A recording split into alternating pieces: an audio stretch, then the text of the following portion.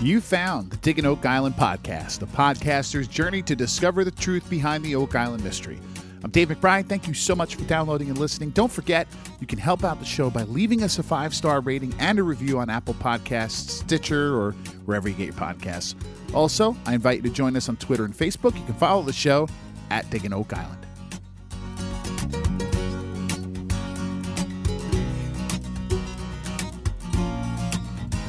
As I'm sure you all know by now, we had no podcast last week. It was a crazy, weird Christmas, wasn't it? I mean, for all of us, I'm sure, but no less frantic for me. In fact, it was probably even a bit more frantic than normal. With our family gatherings being so much smaller this year, one of the consequences that I really didn't think of was everyone would be sending their gifts for my 5-year-old to me, unwrapped, direct from Amazon or wherever they bought it, which means, basically, I've never wrapped so many presents in my entire life. Anyway, with the holidays behind us, we're going to discuss both episodes 7 and 8 of The Curse of Oak Island in today's podcast. But before we do that, of course, my favorite part of the show, we have some listener emails to answer. Our first one comes from our friend Peter, who writes, "Ha ha ha. Sure, the lead cross is some kind of map key. First, lead is soft and bends easily, so it's not likely what you would choose to create a lasting clue to treasure. Second, if it was that important, don't you think someone would guard it carefully and not just drop it on a beach? Third, if it was lost, wouldn't there be an exhaustive search until it was recovered? Almost every artwork and artifact has some kind of symmetrical geometry. Check enough lines and angles on enough trinkets, and something is bound to point to one of the many places on Oak Island with a mysterious feature." Okay, let me interject a little bit here. I think I've made my thoughts clear on the lead cross and its role in this theory being presented by cartographer Aaron Helton over the past couple of weeks in the show. There are many reasons this theory makes no sense to me, but Peter certainly identified here 3 of the best reasons for sure. And let me also mention that since you brought up artwork here, yes, I have indeed been impressed with the work of Corey and Mall and Chris Morford for sure, especially when it comes to the lines they found that seem to connect between Nolan's Cross, the Palace at Versailles, and the Temple Mount in Jerusalem. But before that information even made it to air, I was a bit dubious of what we heard before that, the whole Poussin painting theory, that whole part of their work. And Peter, you nailed one of the exact reasons why. Let me put it this way. I'm by no means an artist, not by any means at all. But one of the venues that I work, because I'm a musician, is up in this resort up in the Pocono Mountains of Pennsylvania. On many nights, I pass by and chat a little bit with one of these fellow workers of mine doing his thing. He's an artist, and what he does is he teaches guests how to paint. And one of the things he always does is draw out angles and lines to use as a basis for their work. So Peter is exactly correct here. A lot of art, especially older portraits, are based heavily on geometry. And that geometry can certainly be manipulated and placed into a whole lot of contexts they were never intended to be placed on. Anyway, Peter continues. Instead of digging for treasure, this season it's all about mapping rocks. Also, who says the treasure sank? Did the Toonie sink? Wasn't it found at the same depth? Really, these brilliant engineers could build a vault protected by an elaborate system of booby-trap tunnels, but they weren't smart enough to put it where it wouldn't sink even further? Who would store anything valuable in an aquifer, especially the original manuscripts of Shakespeare? Folks, an aquifer is like a level of porous rocks underground that water can actually move through it. I had to look it up. Once again, the listeners here are always smarter than the host. That's for sure. And Peter continues, and aren't they worried about drilling a hole in the Ark of the Covenant? I think this season may be more about proving ships landed there than anything else. Okay, you got a couple of really kind of cool things in all of this. Your thought about drilling a hole into the Ark of the Covenant is exactly what my wife said to me way back when we were watching, episode 1 of season 1, all those years ago. I can picture her face, that look on her face now, as she turns to me and says something like, wait, they think there might be priceless religious artifacts down there, and they're drilling a hole right through the middle of it? It does make you scratch your head, Anyway, Peter, great email. Happy New Year. All the best to you.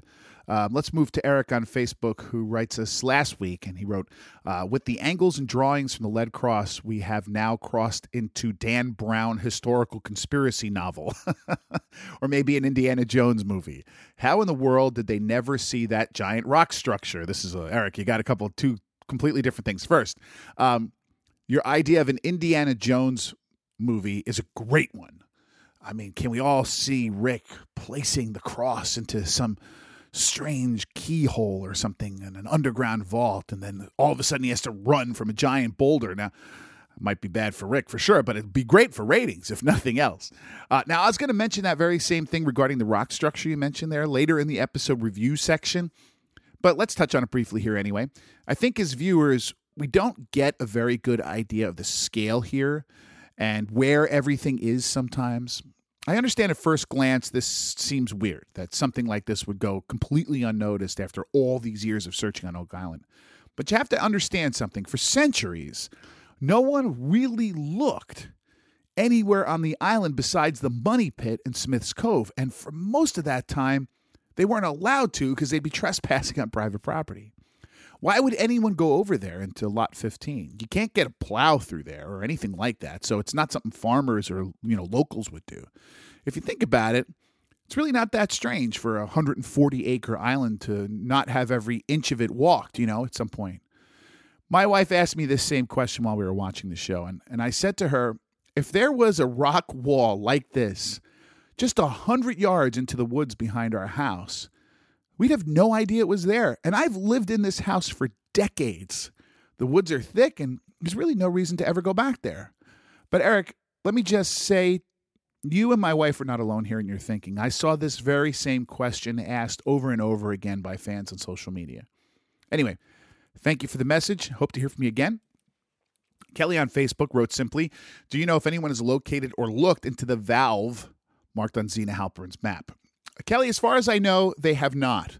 No one has dug or looked over there up to this point. If you look at Zena's map, the valve could be perhaps on Lot 5, which I think is the last lot not owned by the Laginas or somebody involved in the show, the Nolans or whoever.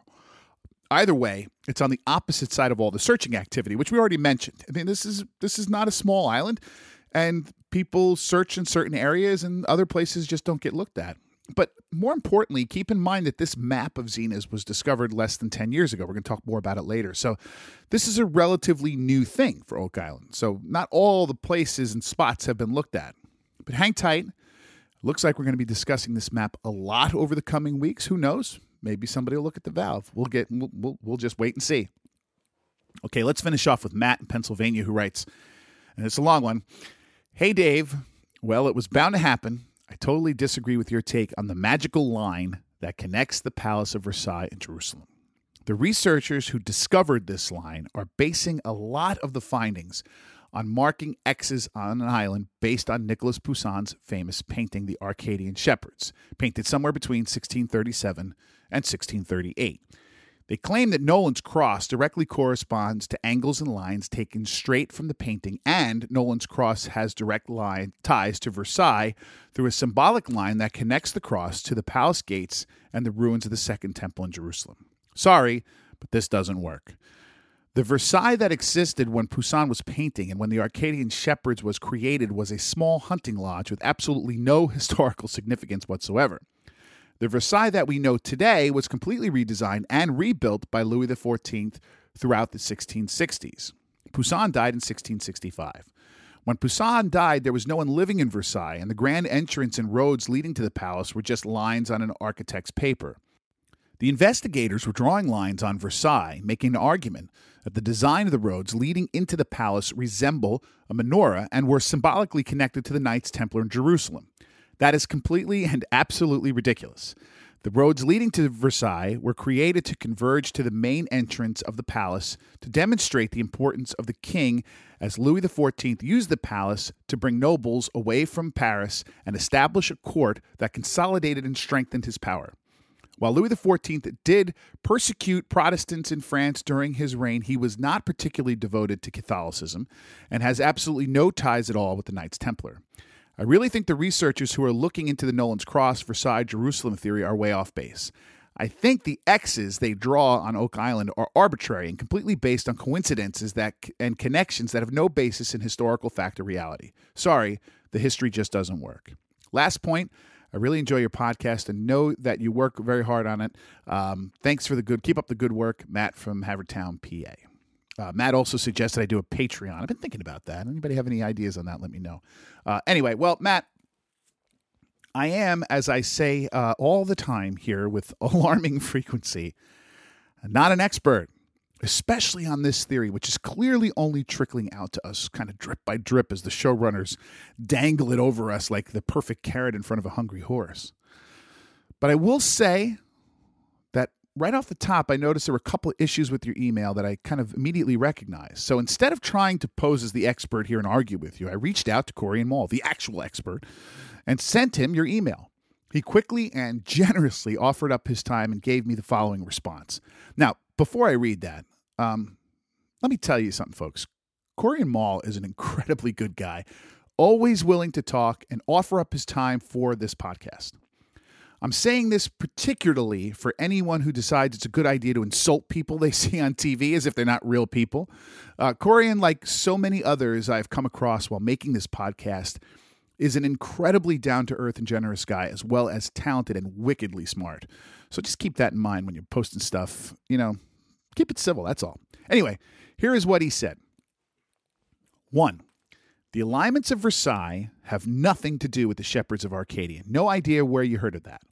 We certainly didn't claim that. We got led to Versailles through something to do with Poussin that nobody knows yet, as it hasn't been on TV.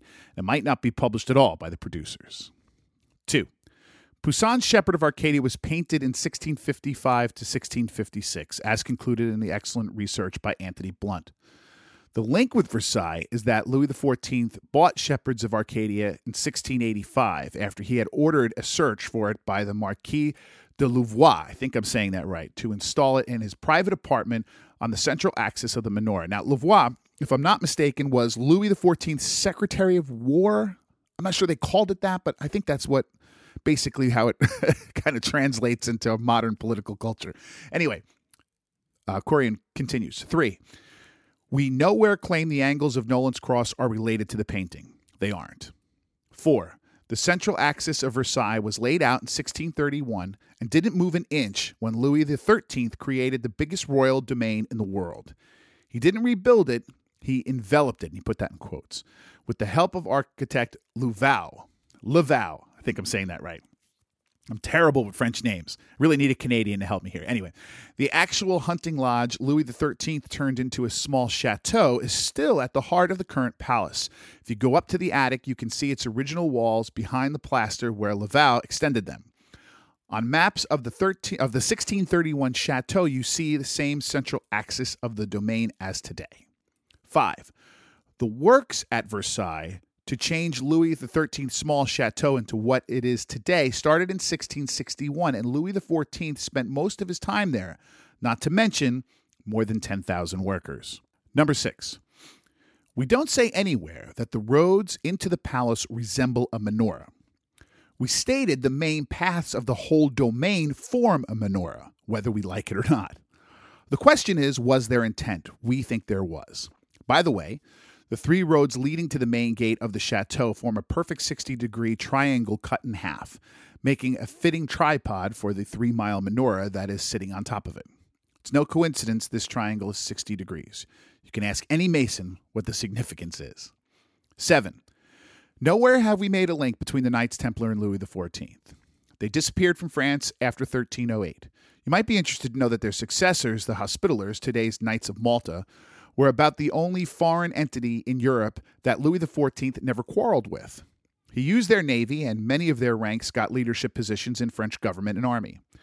The Bourbons did have a more than average interest in the Crusades. Unfortunately, the producers of the show step over such subtleties. If you would like to know where many of the Templars went after they heard their brothers were arrested in droves, I advise everyone to read the word-by-word minutes of the 1308-1309 Templar Inquisition trials in Holyrood, Scotland. You can find them on the internet, and they are quite revealing. Number 8. Only got 2 more left. The alignment of Versailles' central axis with the Temple Mount in Jerusalem is a fact. Again, whether you like it or not. Hundreds of people have succeeded in reproducing it on Facebook, including some GIS experts by now, and mail me about it all the time. There is no doubt in my mind this alignment was intentionally made, as I explained in the FAQ you recently read on your podcast, which I think was the last show we did. The alignment of Nolan's cross with the main axis of Versailles is off by under a degree, as you can see on the show. Can't say anything about it until the season's over. 9. Especially towards the end of his life, Louis XIV did become a very devout Catholic under the influence of Madame de Maintenon, who he secretly married. I'm sure I'm butchering that name, but that's what it feels like to me. Anyway, so that's what Corey wrote us. My job, folks, as I see it here, is not only to get Corey and Mal on the show after this season wraps to talk about all this, because it'd just be easier then when he doesn't have to defer things to what may or may not be shown. But I'm starting to think we might need to do like sort of an entire series of podcasts just to get beneath the surface of all this guy knows about these subjects. It's fascinating stuff. Thank you so much for the email, Matt. I hope this answers it for you. And my thanks once again to Corey for his response. But really, my heartfelt thanks to the both of you for taking the time out of your days to make this podcast a better podcast, which is what you both did here, really.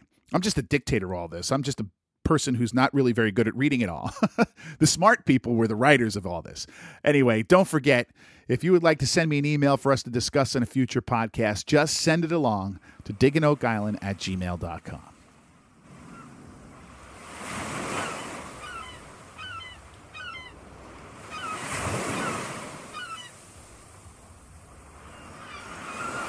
Now, let's talk about Season 8, Episode 7 of The Curse of Oak Island, called Mounding Evidence. Mounding with a D, of course. I wish I knew who decided that a bad pun was required for naming these episodes. Anyway, this is going to be a quick review of this episode, not because I'm trying to squeeze 2 show episodes into one podcast here, but because let's face it, there really wasn't all that much new to talk about in this episode anyway. The episode begins over at the Money Pit area where geologist Terry Matheson and historian Charles Barkhouse have been heading up the drilling project over there, sort of overseeing it. Now, in each of the last few episodes, we just have these sort of checked in with the Money Pit here, but we really, it's not much more than that. It's not much more than just these sort of quote-unquote checking in scenes. And we have another one of those here. Terry reports that somewhere between 179 feet and 208 feet, they're finding very loose material. Instead of bedrock, he calls it quote, the closest you'll come to a true void, end quote. And someone notes this loose material could have, quote unquote, caused the collapse, referring to the famous collapse of the Money Pit from back in the mid-1800s. Then we hear them call this, quote, proof positive stuff's moving around down there, end quote. Again, the show leaves out a lot of details, but I'm going to take Terry's opinion on this, certainly moving forward. So for those questions about stuff moving around, I still don't know if it sank, but certainly moved, horizontally. So now what we can perhaps glean from this is, rather than looking for treasure with this project, what they're doing is trying to figure out whether things are really moving around down there, which they almost certainly are, but also how far they're moving and in what direction, right? For now, what we're seeing is, nothing but dirt coming up, and the show is certainly not doing a very good job of giving us viewers a good perspective or kind of idea of exactly where this is all taking place with regards to, other spots already searched in the Money Pit area. My feeling is that despite the lack of anything really happening so far this year over at the Money Pit, perhaps they keep going back to it because sooner or later in this season, the focus of it all might shift somehow back over to the Money Pit. Only time will tell on that. And this entire project is going to shift a bit in the next episode anyway, so just hang on.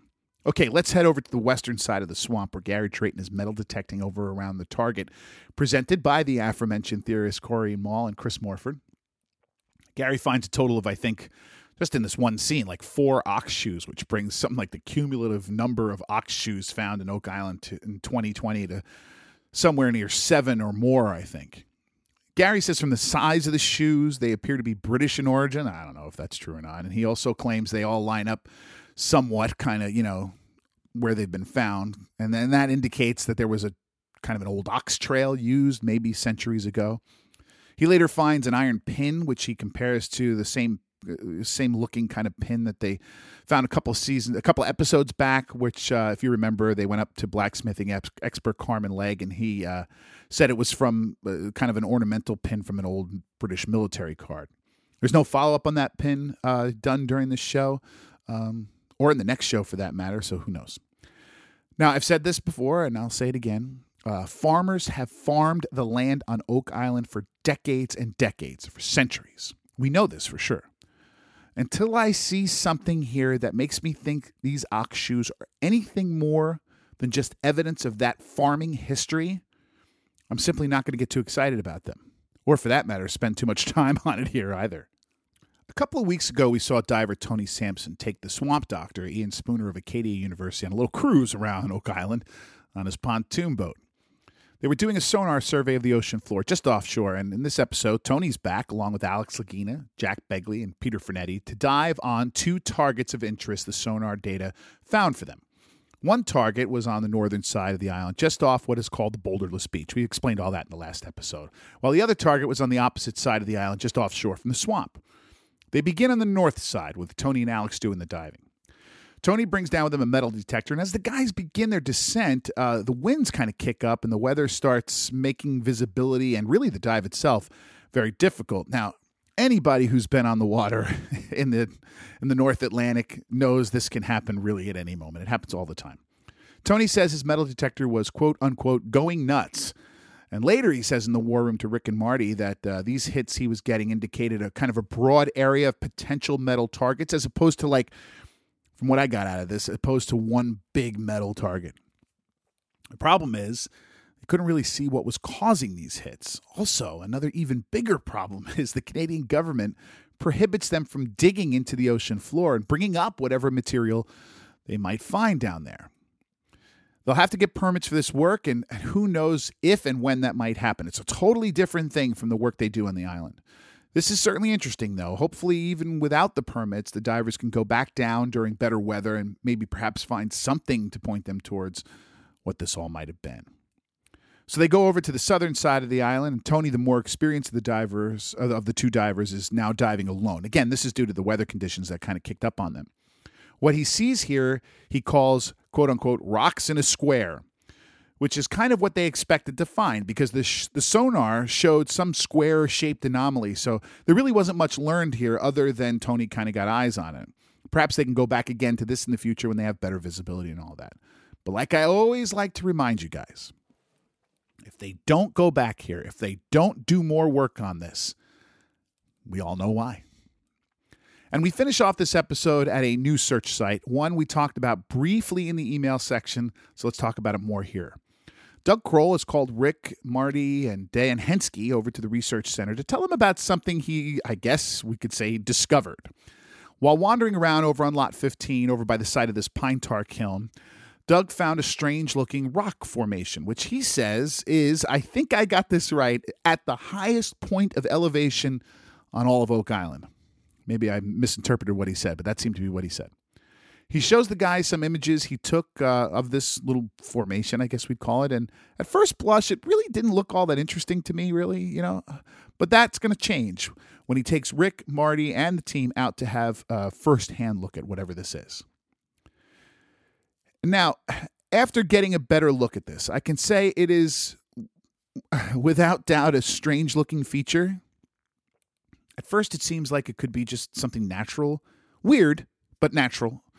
Then as we see more and more images, it starts to look like an area where maybe someone was doing some digging, and this is where they dumped the spoils as they were digging. And now there are plenty such piles of dirt and rock all over Oak Island, especially this side of the island. I think Doug Kroll says it could be a quote-unquote bulldozer push. Rick points out that Robert Dunfield worked pretty close to this area, and Lord knows Dunfield dug and dumped and pushed around plenty of rocks in his day on Oak Island.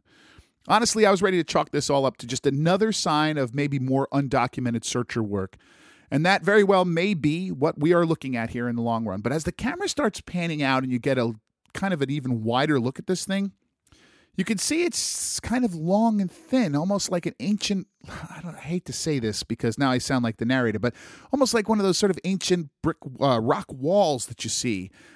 Later on, Laird Niven says we see something like this in Europe, and he's right. You see these kind of things, these sort of old rock walls.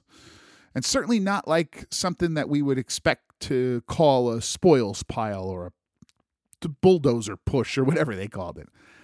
Marty then says this very strange thing. I'm going to digress here for a second.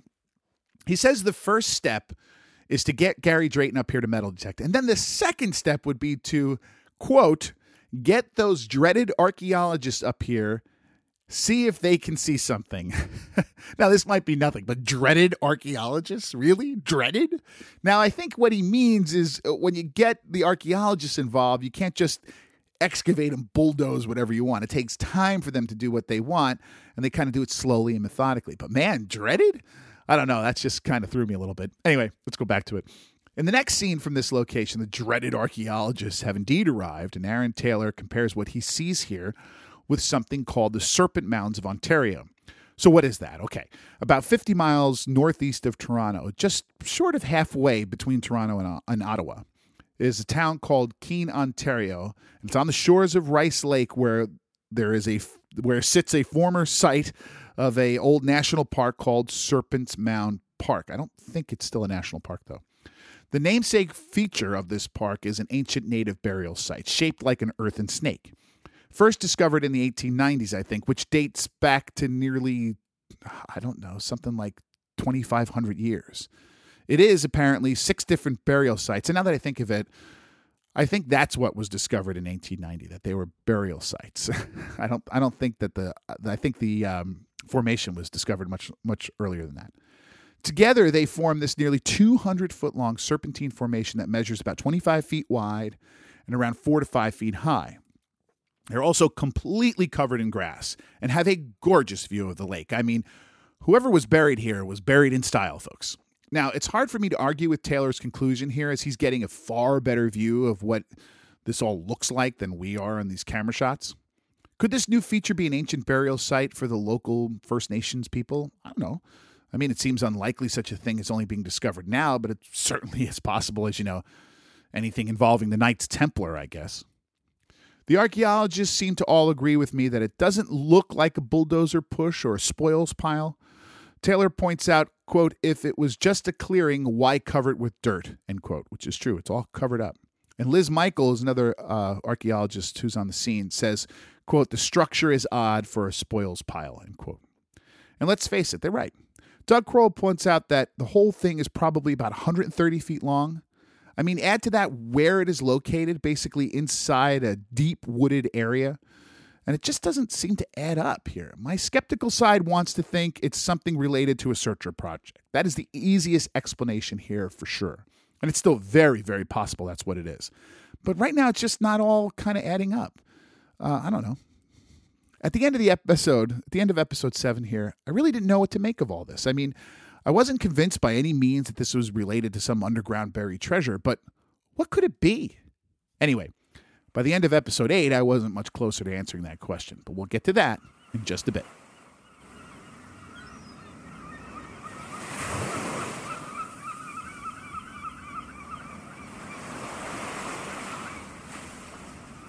All right, so let's move now on to Season 8, Episode 8 of The Curse of Oak Island, called High on the Bog. It occurs to me that maybe my constant complaining about the eye-rolling puns used for naming these episodes might actually be spurring on whoever is doing this to come up with more and even worse puns. Maybe I should stop complaining. That's right, folks. I'm convinced Prometheus is listening to this podcast. At least that's what I like to tell myself sometimes. Anyway, and let's start this episode review where we ended off episode 7 at this Serpent Mound feature on Lot 15. Archaeologist Aaron Taylor is now joined by another archaeologist, Miriam Amaralt, and they're just beginning to dig on this feature. Being a Star Wars fanatic, I just want to point out how I love that Taylor is wearing a Stormtroopers t-shirt here. Anyway, what we're seeing in this episode is really just the beginning of all this. I mean, they're literally just scratching the surface, quite literally. Taylor finds some charcoal in the dirt and tells us the charcoal can be dated, and that will at least give us some idea of a time frame connected to this feature. I'm sure we'll have much more on this in the coming weeks, but for now, it's all we really get. And I'll say this again, I'm fascinated by this feature. I have no earthly clue what it could be, but the fact that charcoal was found does at least seem to hint it's not some kind of natural formation. Anyway, exciting stuff. The episode begins actually with another video meeting in the war room with researcher Aaron Helton, who a couple of weeks ago was called by the narrator a geographic information systems expert. Then last week became a cartographer, but for some reason she's back this week to being a geographic information systems expert. I don't think that means anything. I'm just interested by the inconsistency. Anyway, now they're telling us that what we're seeing here is a completely separate meeting from the others we've seen in past episodes, that this is after their first conversations we saw and after the team kind of searched on some of her research targets. I don't know. Is it really? Because she seems to be wearing the same thing. I don't know. Let's not get bogged down in all that. Anyway, Helton is working with the famous Templar map found by Zena Halpern. And specifically today, she's working with something called La Formule. So let's stop here and talk about what that is for a second. As the story goes, it's been a while since I read the book. In 2011, Zena Halpern and her friend Don Raw were looking through a very old book called, and again, my memory is sketchy, but I think I have this right, something like Palestine Before the Hebrews. It's an old ancient, ancient is the wrong word, but an antique book. As they read through it, they felt something out of place about the back cover, like as if the cover had something stuffed inside of it. So they took a knife, sliced it open, and out came this map that we always see on the show. And with it, what looked like this fragment of paper with strange symbols on it, which had the title La Formule written across the top. It was clearly a coded cipher of some kind, and luckily, whoever wrote this La Formule appears to have used the exact same coding method as the one apparently found on the 90-foot stone. Now remember, the 90-foot stone, which no one can find and which no one took an actual copy of what was written on it. But I digress. As you can tell, folks, it is really hard for me here to hide my cynicism about this whole theory. Thankfully, it appears it is difficult for Marty Lagina as well to hide his cynicism on this whole theory, since we heard him begin his commentary on Aaron Helton's theory in this episode by saying, quote, "If you accept that the Zena Halpern map is real," end quote. It's important to keep that in mind. What you're getting with Marty here is just a hint, and we only ever get hint into the fact that the actual origin of Zena Halpern's map, the legitimacy of the map, is constantly in question. And the problem is, I don't accept that it's real. So let me say this. I'm not saying I'm completely convinced it's fake, but I'm not convinced it's real. Please keep in mind that I'm a podcaster. I'm not a researcher or a historian.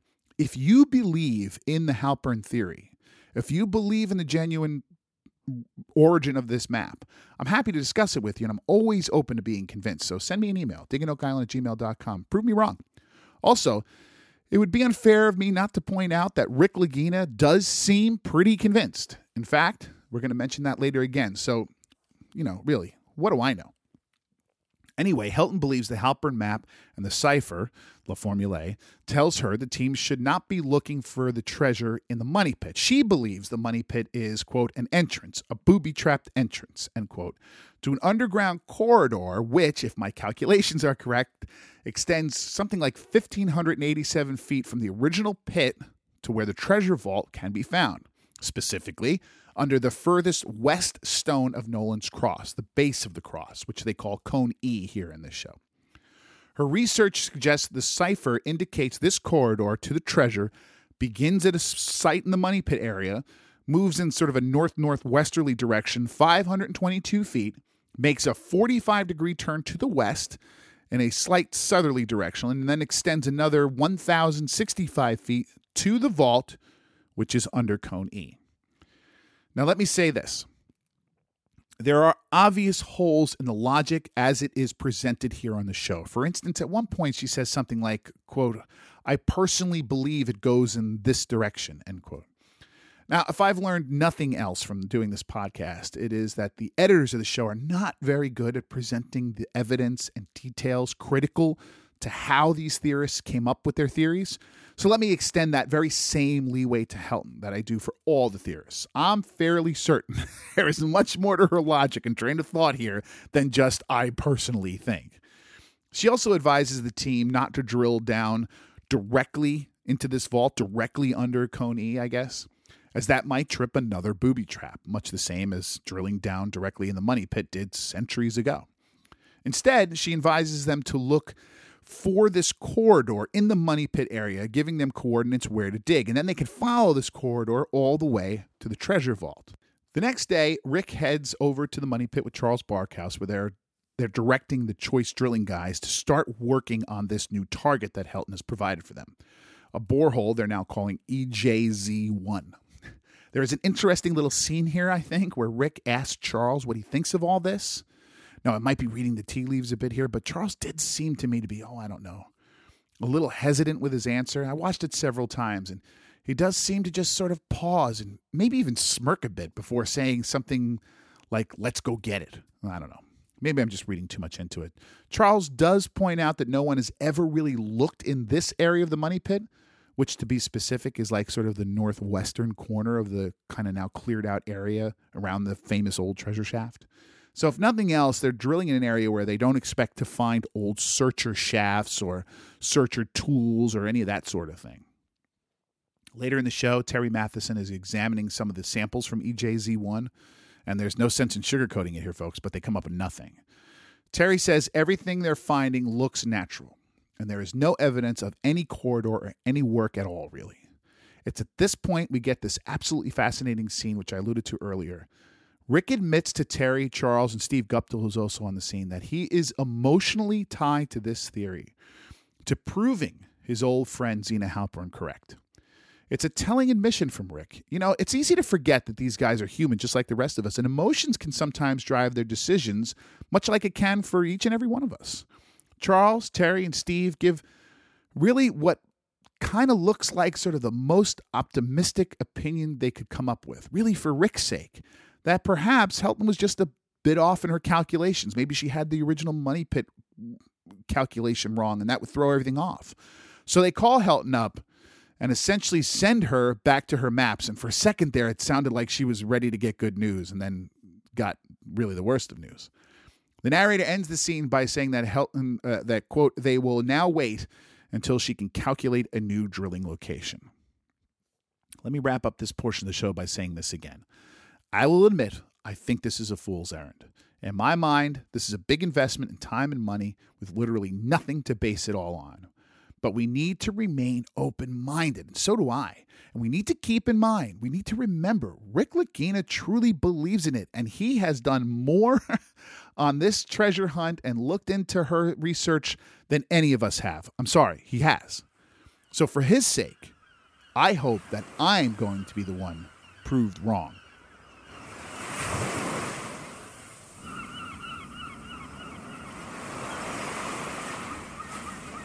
Okay, so let's head now over to the Oak Island Research Center, where the team is meeting with Sandy Campbell. This is a new person on the show. He's a numismatist from Nova Scotia. So what is a numismatist, other than a really difficult thing to say on a podcast? I'll be honest, I didn't know really before today. I mean, I had an idea, but I wasn't sure what it was. So there you go. And now, at the risk of making it sound simplistic, it's basically a fancy name for a coin collector. Or more precisely, it's someone who specializes in numismatics, which basically means money, coins mostly, but also paper currency or anything like that. Anything really that could have been used by people as currency. Campbell is here to look at the coin with a square hole in it Gary Drayton found earlier this season. He looks at it with his magnifying glass and quickly, without hesitation, calls it a Chinese cash coin. In fact, he says exactly it, quote, clearly is a Chinese cash coin. He uses the word clearly here, and that implies, at least to me, that he thinks any idea this could be anything but a Chinese cash coin is downright preposterous. Everyone is very excited about this. They even call Gary Drayton down for what seems to be no other reason than to see his characteristically excited and entertaining reaction to the news. To get everyone even, I guess, a little more worked up, Campbell says it could be 1,100 years old or even older, and then later offers a date range of anywhere from 400 BC to 900 AD.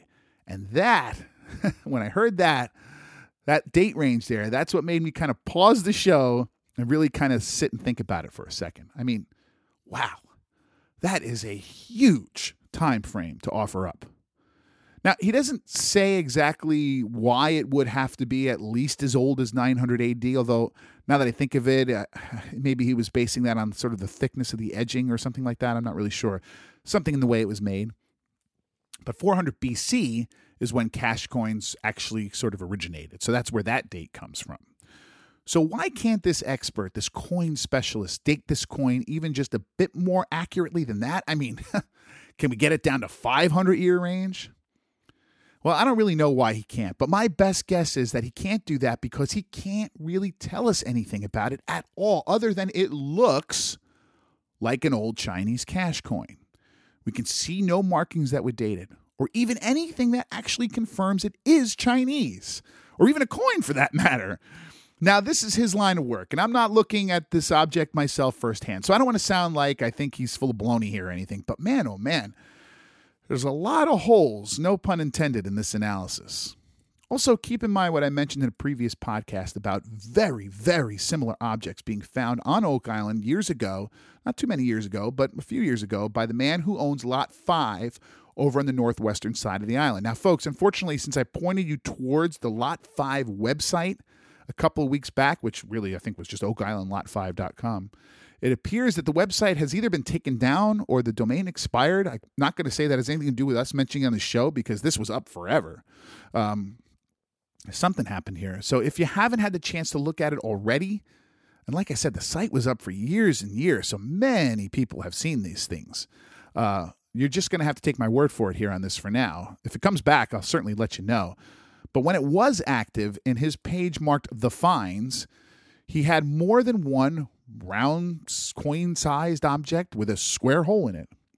So if for everyone to jump up and down here like they just found the most incredible thing ever discovered on Oak Island is, I don't know, premature, I think, to say the least. The question comes around to how this could have ended up on Oak Island. Campbell says he believes the coin, quote unquote, landed here as a pocket piece. Now, he's obviously just guessing at that, but I think that's a very reasonable guess. Much more reasonable than it was part of some Templar treasure or some unknown Chinese explorer sailed to Nova Scotia before the 9th century. It's also a good guess because even though these coins have really relatively limited value now, since there were millions and millions of them made for centuries. I mean, people used to string them up hundreds at a time. So they really were ubiquitous in their day. You can buy one on eBay for just a few bucks. But these coins were often also used for superstitious reasons as well as for money. Over the centuries, they were thought to have, things like healing powers or religious implications. I think they were even used for fortune telling. More popularly, they were carried around as a good luck charm, So like I said, Campbell's theory on how it got here is a good one and a very reasonable one. It also makes this discovery seem a whole lot less interesting, doesn't it? I mean, even if Campbell is correct, and this is indeed a centuries-old Chinese cash coin and not something else, what does that mean exactly for the Oak Island treasure hunt? Most likely, it means absolutely nothing. It adds nothing to the story as far as I can tell.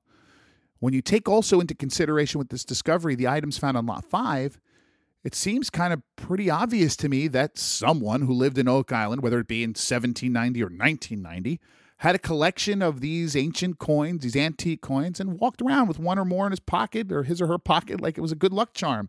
It's like so many millions of others have done throughout the world over the centuries. At some point, inevitably, he or she dropped one or two on the ground. That's it. That's all. Until we know more, like actually confirming some Chinese writing or scientifically dating it. This discovery, while very cool, I have to admit that, is generally, as far as I can tell, unimportant to the goal of answering the mysteries of Oak Island.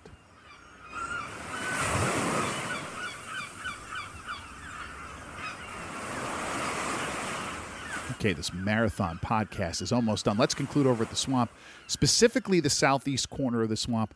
Now, to just briefly review, during the off-season, the swamp doctor saw something strange in an old aerial photos, or maybe more than one photo there of this part of the swamp. He rode out there with an inflatable boat and probed down below the muck and hit what he thought felt like perhaps something like a stone floor. So now the team is draining the swamp to get a better look, which takes some time. And so in the meantime, as it's being drained, Gary Drayton, along with Peter Frenetti on the shovel, is starting to metal detect in the areas that are drying out. I believe this is a new area since the swamp is being drained here, and it did look kind of wet, but it's also over by where this supposed Chinese cash coin was found, just to kind of give you a little more perspective on this. If you look at the swamp from overhead, they are in the far bottom right corner, just steps from the road. Gary gets a hit on his detector, and Peter starts digging whatever this is they found out of the ground, and at this point, they come across a piece of wood, which even at first glance was clearly, I don't know, maybe hand-cut or perhaps a milled piece of wood, meaning it wasn't a root or an old buried tree branch or something like that. Now, this was lumber, and when I paused the video, it certainly looked, at least at first blush, hand-cut to me and not mechanically milled or cut by a table saw, something like that. He then finds another piece of lumber, and then another, until they realize they're onto something man-made that really shouldn't be here. Gary points out that one piece was notched out or cut so that it could lay on top of the other. So what we have here is certainly, a man-made structure of some sort. Gary, like any good Oak Island enthusiast, first thinks they might be on top of a shaft, but that will change in just a second. They make the compulsory speakerphone call to Rick Lagina and also to archaeologist Laird Niven to come down and take a look. Gary mentions that Laird might want them to stop digging here, meaning he might want them to uncover whatever this is in the more deliberate way those dreaded archaeologists like to do, rather than just kind of hacking at it with an excavator. When Laird arrives, he thinks this looks like an old slipway to him rather than a shaft. Later, Gary points out that the metal he was detecting that caused them to dig here was actually iron fasteners of some kind holding the structure together. Now, when we say slipway, I think we immediately think of the slipway uncovered in Smith's Cove a couple seasons back. But correct me if I'm wrong here, wasn't one of the strangest features about that particular slipway the fact that it did not have any iron fasteners? So it seemed this is something different, perhaps built for a different purpose and by different people maybe. Who knows?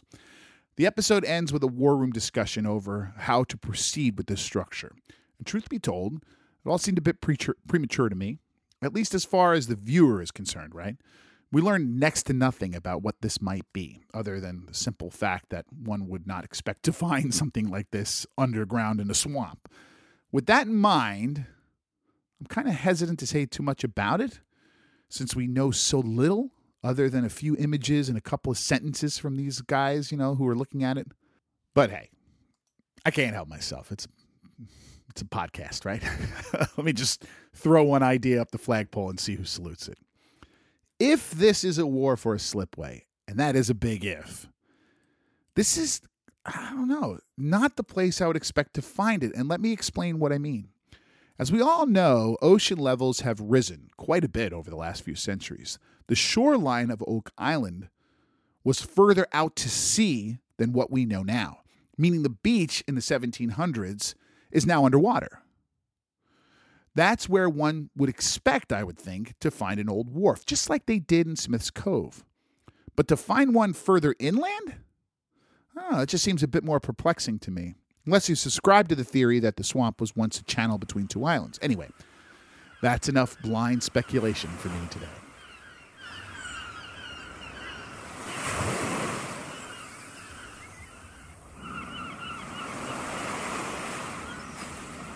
So, folks, that's going to finally do it for this episode of the Digging Oak Island podcast. Don't forget, I have another podcast called Sit Downs and Sessions, where my friend Chris Poe and I discuss politics, beer. We've discussed UFOs, basically anything two guys might find themselves discussing while sitting down at a pub for a pint or two, which was the whole point. We were going to record this at some of our favorite pubs, but then they all closed. Anyway, just search Sit Downs and Sessions on Apple Podcasts and subscribe there or wherever you get your podcasts. And please don't forget to subscribe to this show if you don't already, anywhere you get your podcasts. And if you do enjoy listening to our little show, please rate and review us on Apple Podcasts or wherever you listen. Helps get word out on us and bring more listeners to the show. And I thank every one of you who has taken the time to do that already. I really do appreciate the ratings and the 5-star and the kind words about all this.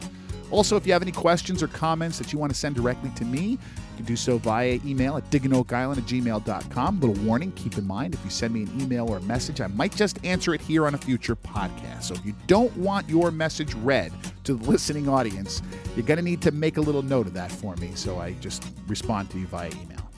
can also follow us on Facebook and Twitter.